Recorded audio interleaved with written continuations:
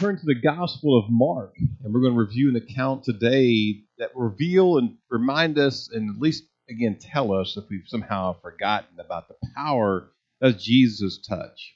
It is really the touch that every one of us need to help us through any facet and every aspect of life.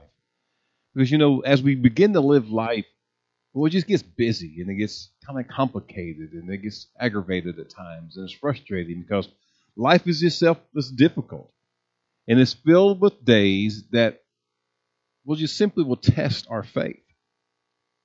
And sometimes when we have our faith to be tested, like can so often happen, even sometimes in a hurry or in a moment we don't expect, we can almost feel like we need to give up.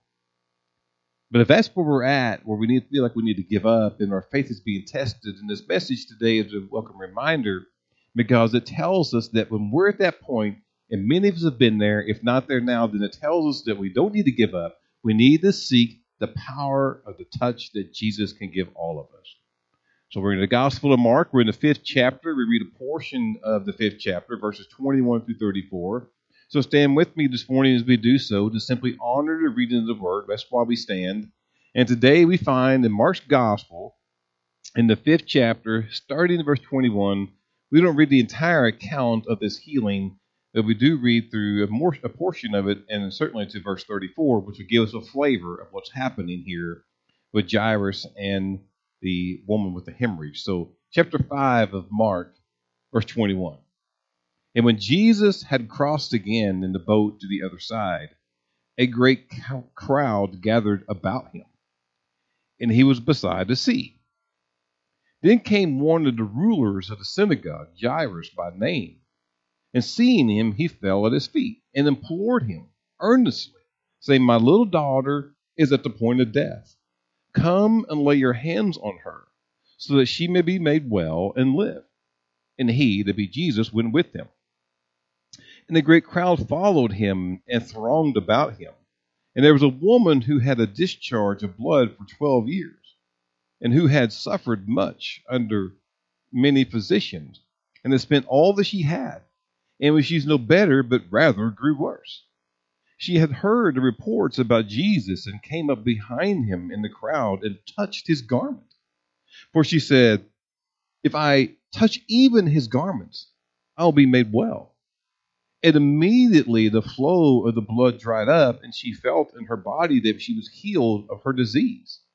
And Jesus, perceiving in himself that power had gone out from him, immediately turned about in the crowd and said, "Who touched my garments?"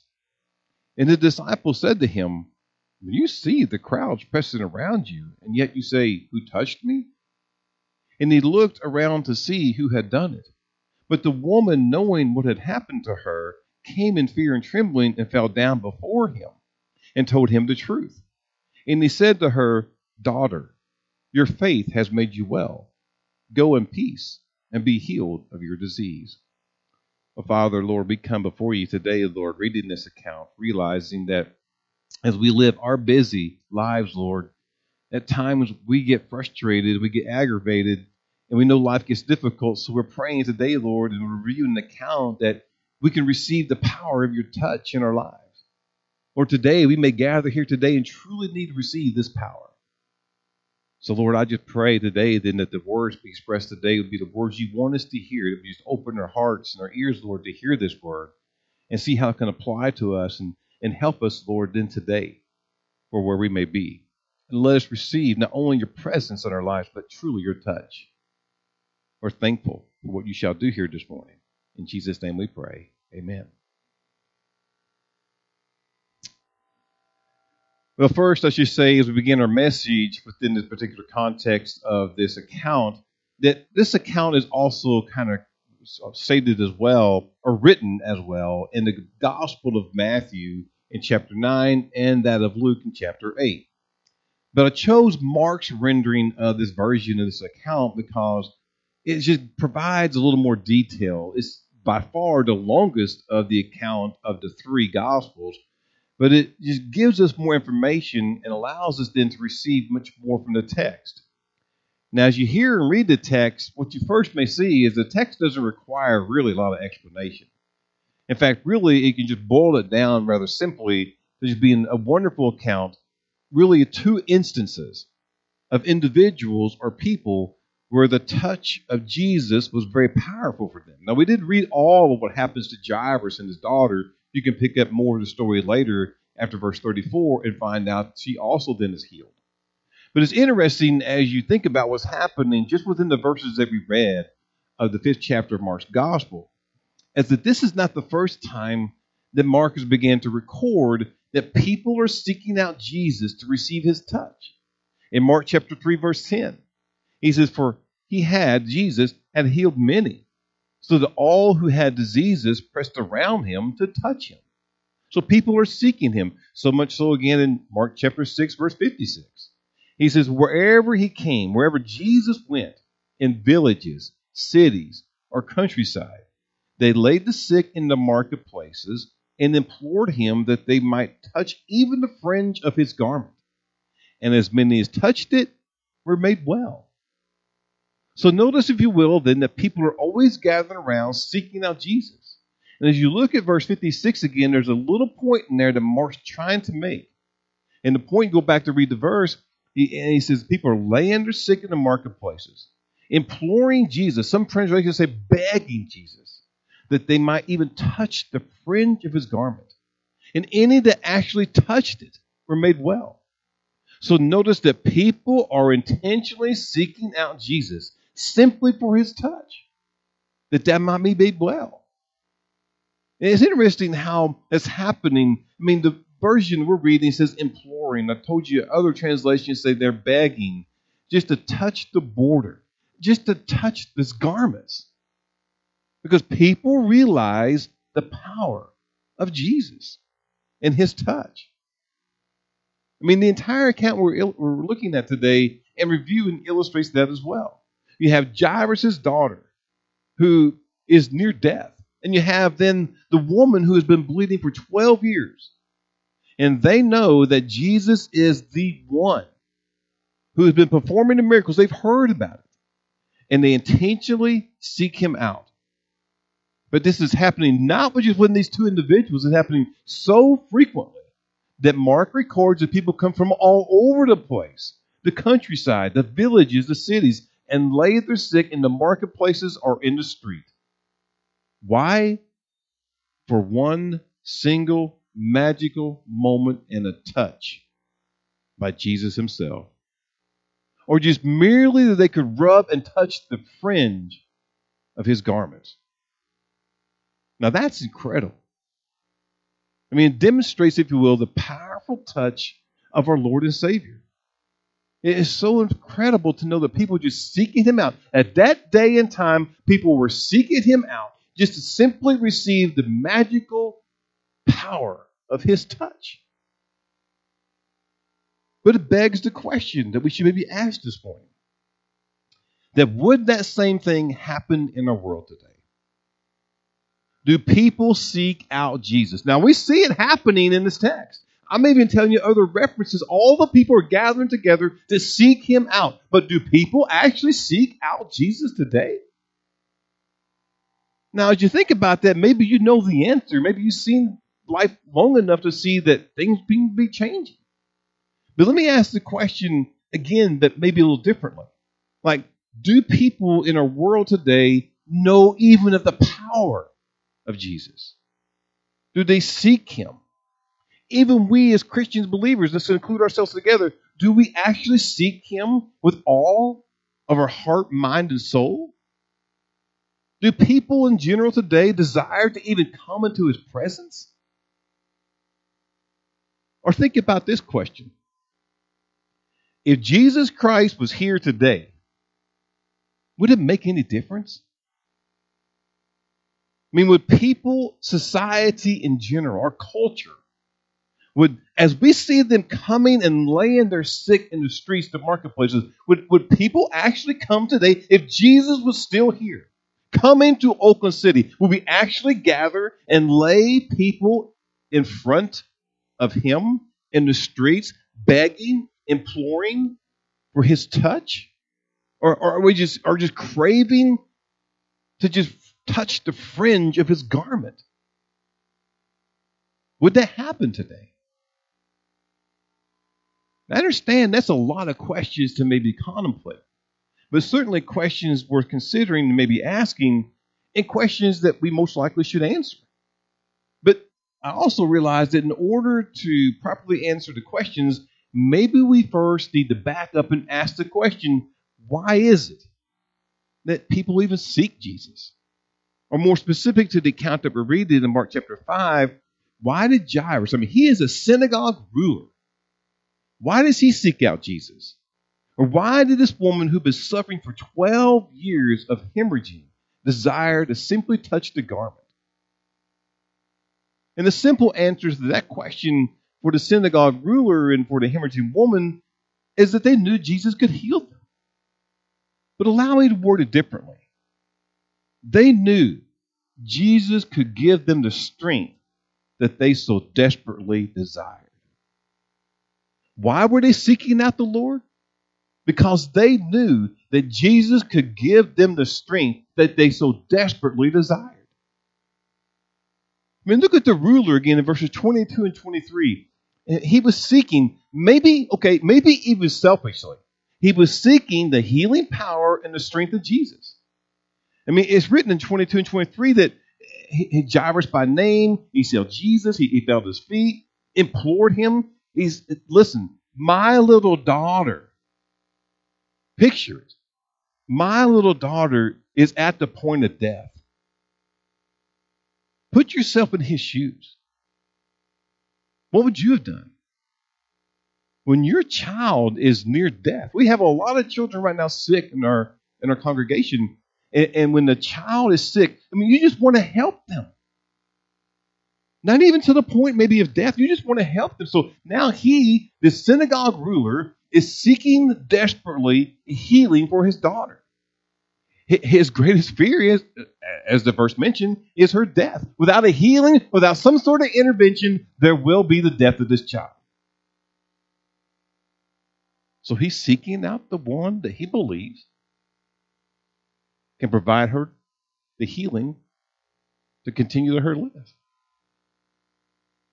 Similarly, then, in verses 25 through 28, the hemorrhaging woman. Verse 25 says she's been suffering for 12 years.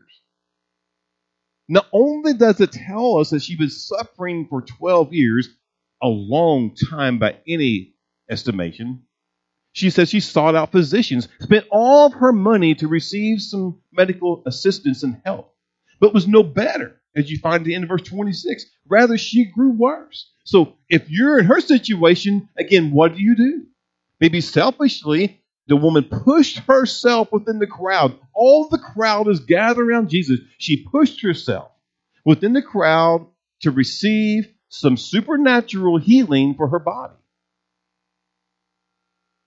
So notice, if you will, these individuals, the woman, the ruler, they were desperate.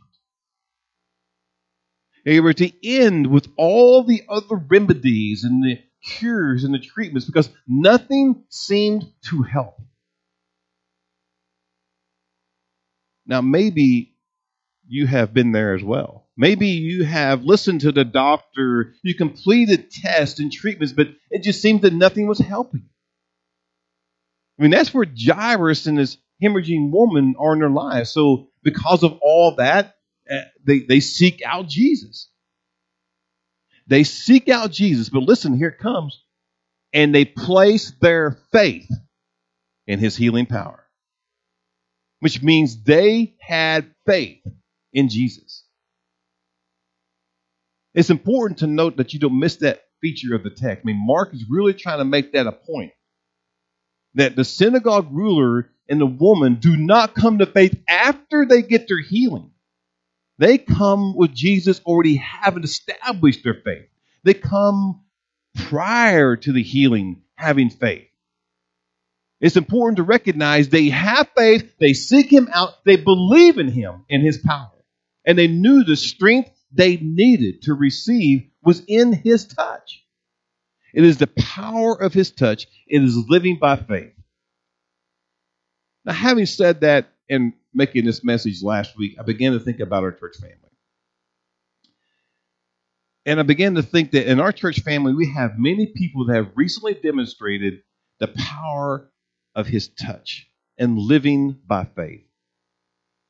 Most recently, of course, would be Tom, who's not here this morning, and Nora, both having their own individual battles, both having a very serious medical condition and health-related issues, but both also knowing of the power of Jesus, and both also living by faith.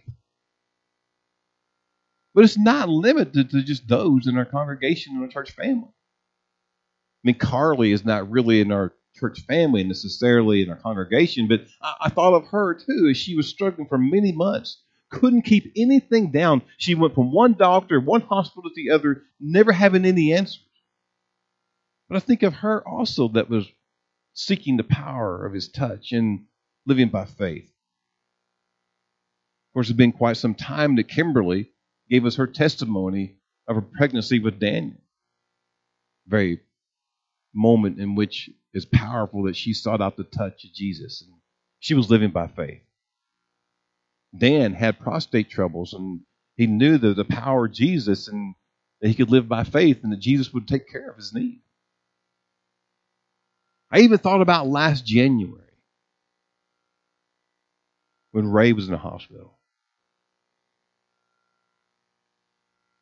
You know, Ray certainly was one who was exemplifying faith in her life. She was living by faith. She desperately sought out the power, the touch of Jesus. Now, Jesus healed her body on the other side, not this side.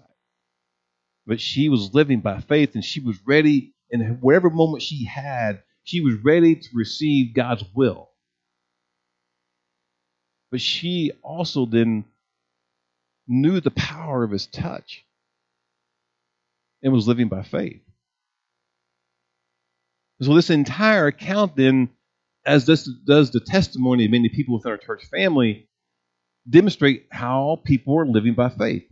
So the synagogue rulers, go back again, the synagogue ruler and the woman, the hemorrhaging woman, do not come to faith after the miracle, after the healing. They had faith prior to their healing because they simply knew that the strength they needed to receive was in the touch of Jesus. They knew of the power of his touch. They were living by faith.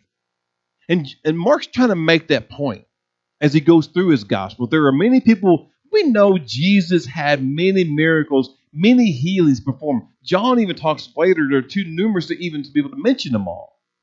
So we know this. But what Mark's trying to do at the moment is trying to recognize at least a couple of individuals who are having faith coming prior to Jesus and knowing that he could heal them and seeking out his power. And what Mark's trying to do then is kind of make a picture to how that's different, at times at least, to other noticeable miracles that occur for healing. Like, for example, in John chapter 9, there's a healing you may read later of a man born blind who comes to faith afterwards. And in John chapter 5, there's a healing of a lame man being laid at the pool of Bethesda, who also then comes to faith. But here you find in the faith of the ruler, the synagogue ruler, and the faith of the woman is already established. And then because of their faith, they sought out the most powerful man in the world that could give them their strength they so desperately craved and desired. They sought him out because they believed in him. They had faith. They sought out his touch. So then now let's return to the question. Do people in our world today, in our society, seek Jesus? Is Jesus their source of strength and encouragement and confidence?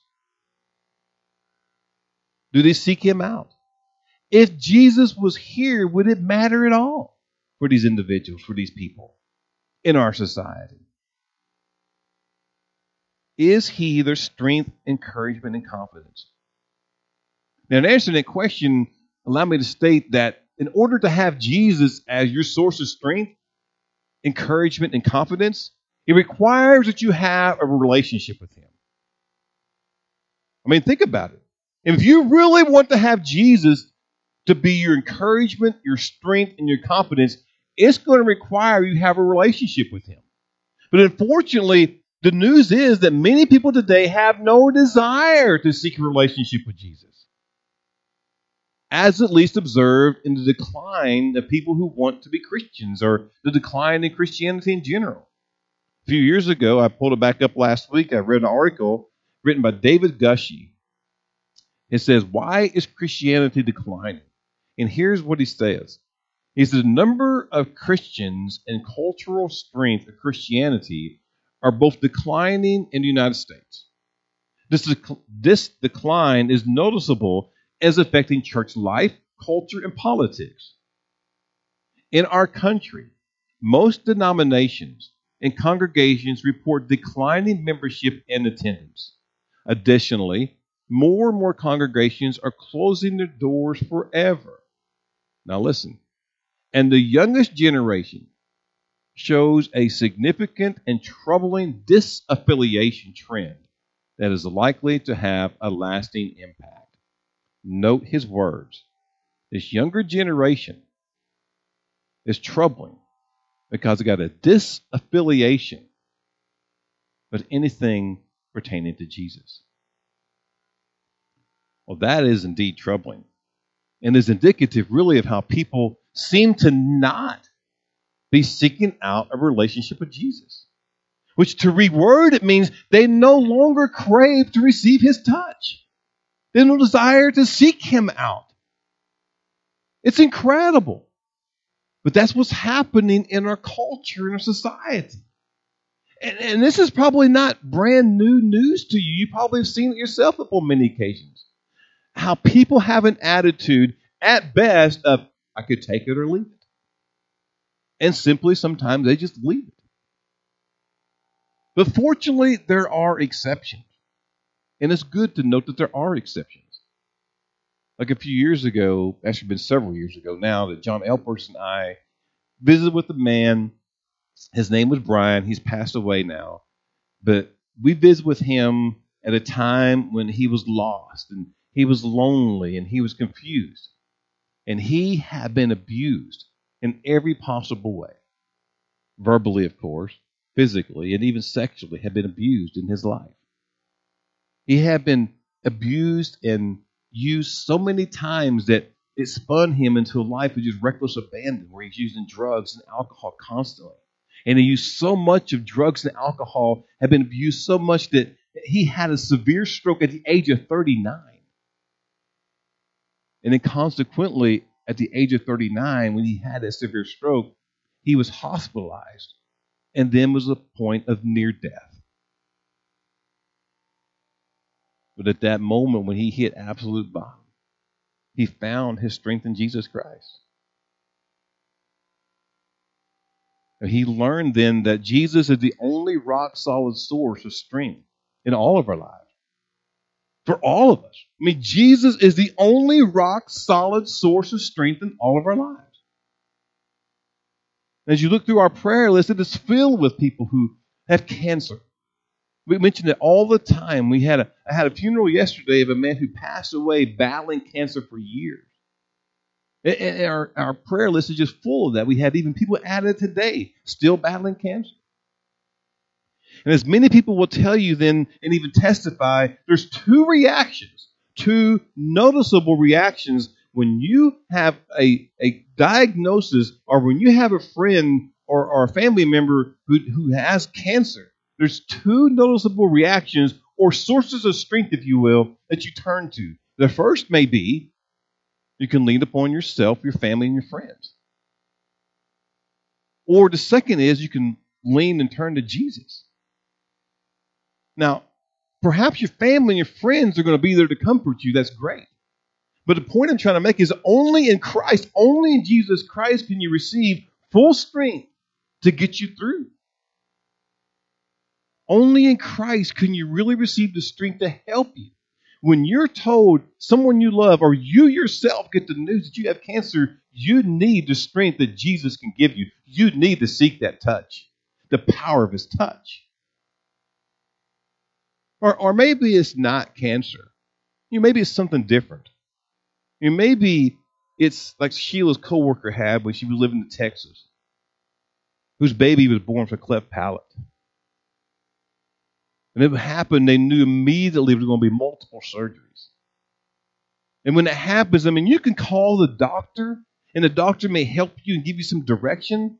But let me tell you, the only source of strength you're really going to receive and be rely on is Jesus Christ, because he'll carry you through all those dark days. He'll carry you through all the surgery that will happen for that baby. Or maybe it wasn't the cleft palate that happened with Sheila's coworker. Maybe it's one of my coworkers right now who is suffering and is troubled by the fact that they have their 3-month-old to be diagnosed with a hole in their heart, who's also requiring surgery, who's in Riley Hospital in Indianapolis, barely making it from one day to the other. And when that has happened in your lives, only Jesus Christ will supply the strength you need to get you through the circumstances. I mean, it's great to have the family and friends. I'm not saying discount that. I'm saying the true source of strength to help you through any situation that occurs is Jesus Christ. He is the source of strength for all of us. I mean, as a pastor, at many times I've seen tragedies and difficulties and hardships. I've seen families can fall completely apart when they get these kind of news of any situation that we've already talked about, that we've explained, or any other situation that begins to develop. I've seen families who get that news who completely fall apart. But I've seen other instances in families who receive such bad news who are just pulled closer together. And you ask, well, what is the difference? Well, one set of families who are pulled closer together know of Jesus and his healing and his power of his touch and are living by faith. The other, not so much. Those who know Jesus know that he always, always, always can give them strength to endure whatever happens. Now, allow me to clarify that the strength of Jesus does not equate to completely eliminating the pain, even completely healing the body as we would desire. We can think of Ray, again, as an example. Every one of us was praying for Ray to be completely healed. But that was not God's will. But there's been so many wonderful things that's occurred after that we could never imagine. So we have to accept God's will. But the fact is, when we have Jesus as our strength and living by faith, we know that there'll be those days of pain, sorrow, and mourning, but we know that he'll help us through it. I mean, those days actually become tolerable because we have that relationship with Jesus, and he is supplying us with the strength to get us through it. I mean, they're going to be less painful. With Jesus, those days are still there. Maybe some pain, but they're less painful because Jesus is our strength to help us. And we can maybe even utter the phrase that joy comes in the morning when we have Jesus with us. But back to the text again tells us today, illustrates how two people, a synagogue ruler and a bleeding, hemorrhaging woman, had so much faith in Jesus they were strengthened by his touch. They had so much faith in Jesus they were strengthened by his touch. I'm thinking, okay, I don't have that luxury. Maybe you're thinking, okay, they actually physically received his touch. I cannot physically feel Jesus. Well, that is true. While you cannot physically see, touch, smell, hear Jesus, he still remains as the most powerful source that anyone can ever receive. You can receive the strength of his touch by simply having faith. So faith then enables honored and dishonored, clean and unclean, to tap into the merciful power of Jesus that brings healing and salvation. And the healing in these two stories we're looking at today in this account in Mark chapter 5 show how you can receive Jesus' power through faith. And then reveals 3 application points before we close. And the first one is this: that faith opens the door to the power of God. You've got to live by faith. And faith opens the door for us to receive that power. No, we're not physically going to touch him like happens in this account. We're not going to see him. We can't go up to him like Jairus, the synagogue ruler, and ask for him to come see our daughter or our son when they're ill. But faith opens the door to receive the power. So faith transfers divine power to those who are utterly powerless, and really all of us are powerless. So that's exactly what happens to the synagogue ruler and to the woman. They had the faith and opened the door to receive the power they needed from God. David Garland says, faith can be imperfect. It can be bold.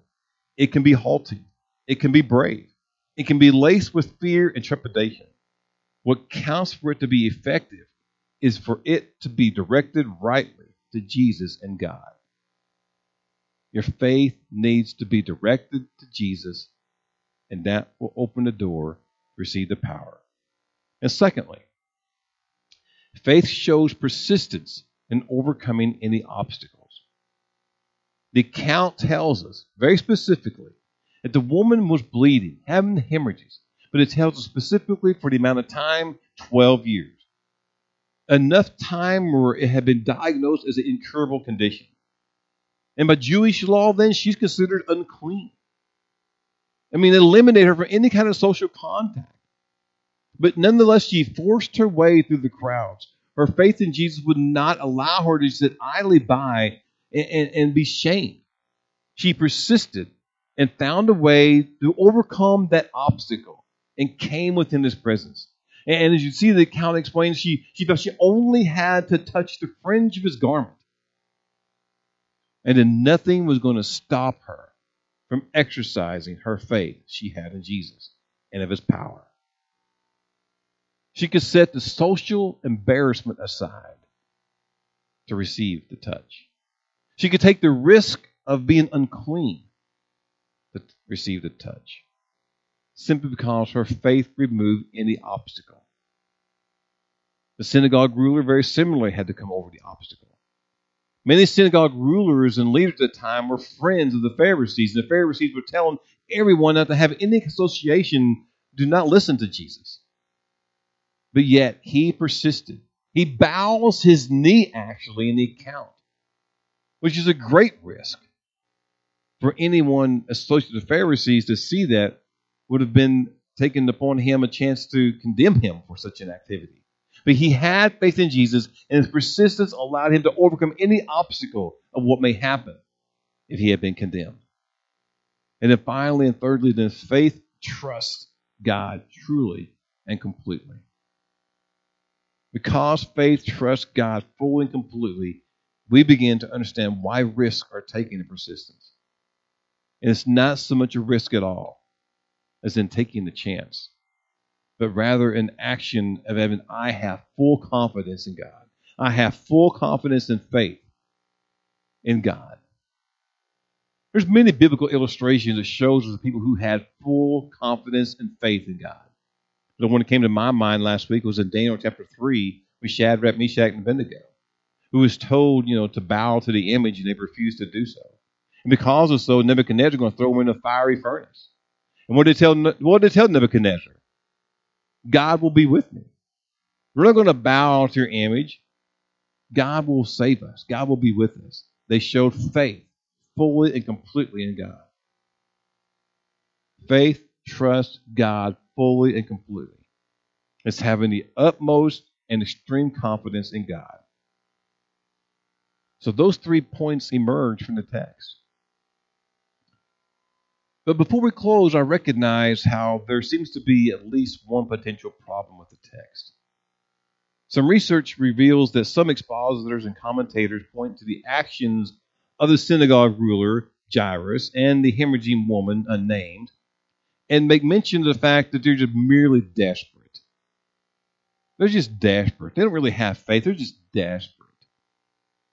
And to those particular skeptics, I assert this point. There aren't all of us in life at some point in a state of desperation? When we think about that, we all have been there. If not, then we're getting there. Someday, sometime in life, you will come to a state of desperation. And when you're there, it's what brings you to your knees. And recognize then that there is power to receive, there is strength, and it is in Jesus. It's what brings us face to face with the Master. Coming then in desperate prayer, seeking Him out with all of our heart, crying out to Him with all of our soul, just begging Him, say, God, give me the strength. Help me. Help me through this hardship in my life. Preserve me, O Lord. Just take my hand and pull me through it. We're desperate at times, and we utter those things, and we notice then that's when God will literally pick you up and carry you. It's like one set of footprints in the sand. It's God carrying you through. If you look back to Hebrews chapter 11, you're going to find the heroes of faith, and among them were desperate people calling out to God to strengthen them. Yeah, so to the critics, I say desperation drives one to Jesus. So the cry of desperation should not be condemned, as some would do. Or we all have been there or will be there. But when we're crying desperate out to God, it's not a desperate call like a last-ditch effort, but rather a call that we know that we can exercise our faith, believe in Him, and He shall be there. I mean, it's a call, a shout, a touch that we desire from our Lord and Savior Jesus Christ to give us strength when we need it, to help us endure, to persevere and overcome. And the strength we need in that moment can only come truly from Christ. So the only thing left to ask here this morning is, do you have Jesus Christ as your strength in life? And if not, what is keeping you from reaching out and receiving such strength today? Remember the question we asked multiple times perhaps is, do people in the world seek Christ today?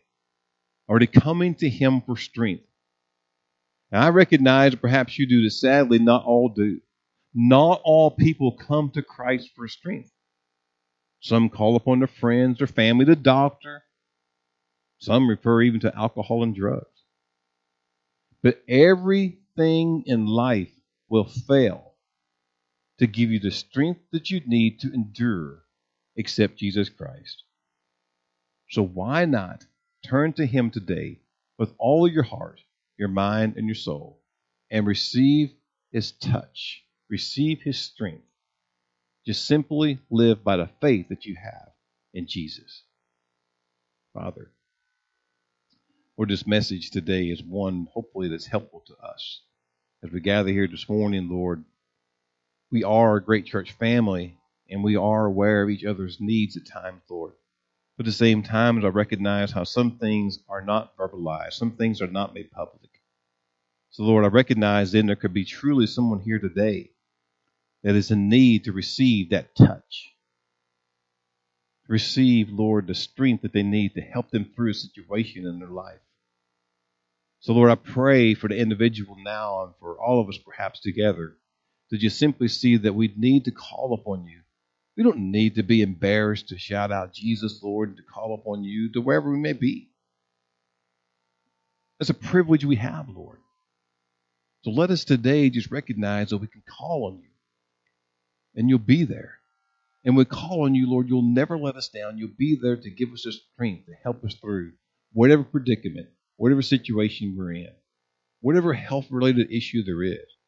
You'll supply the strength we need to get us through.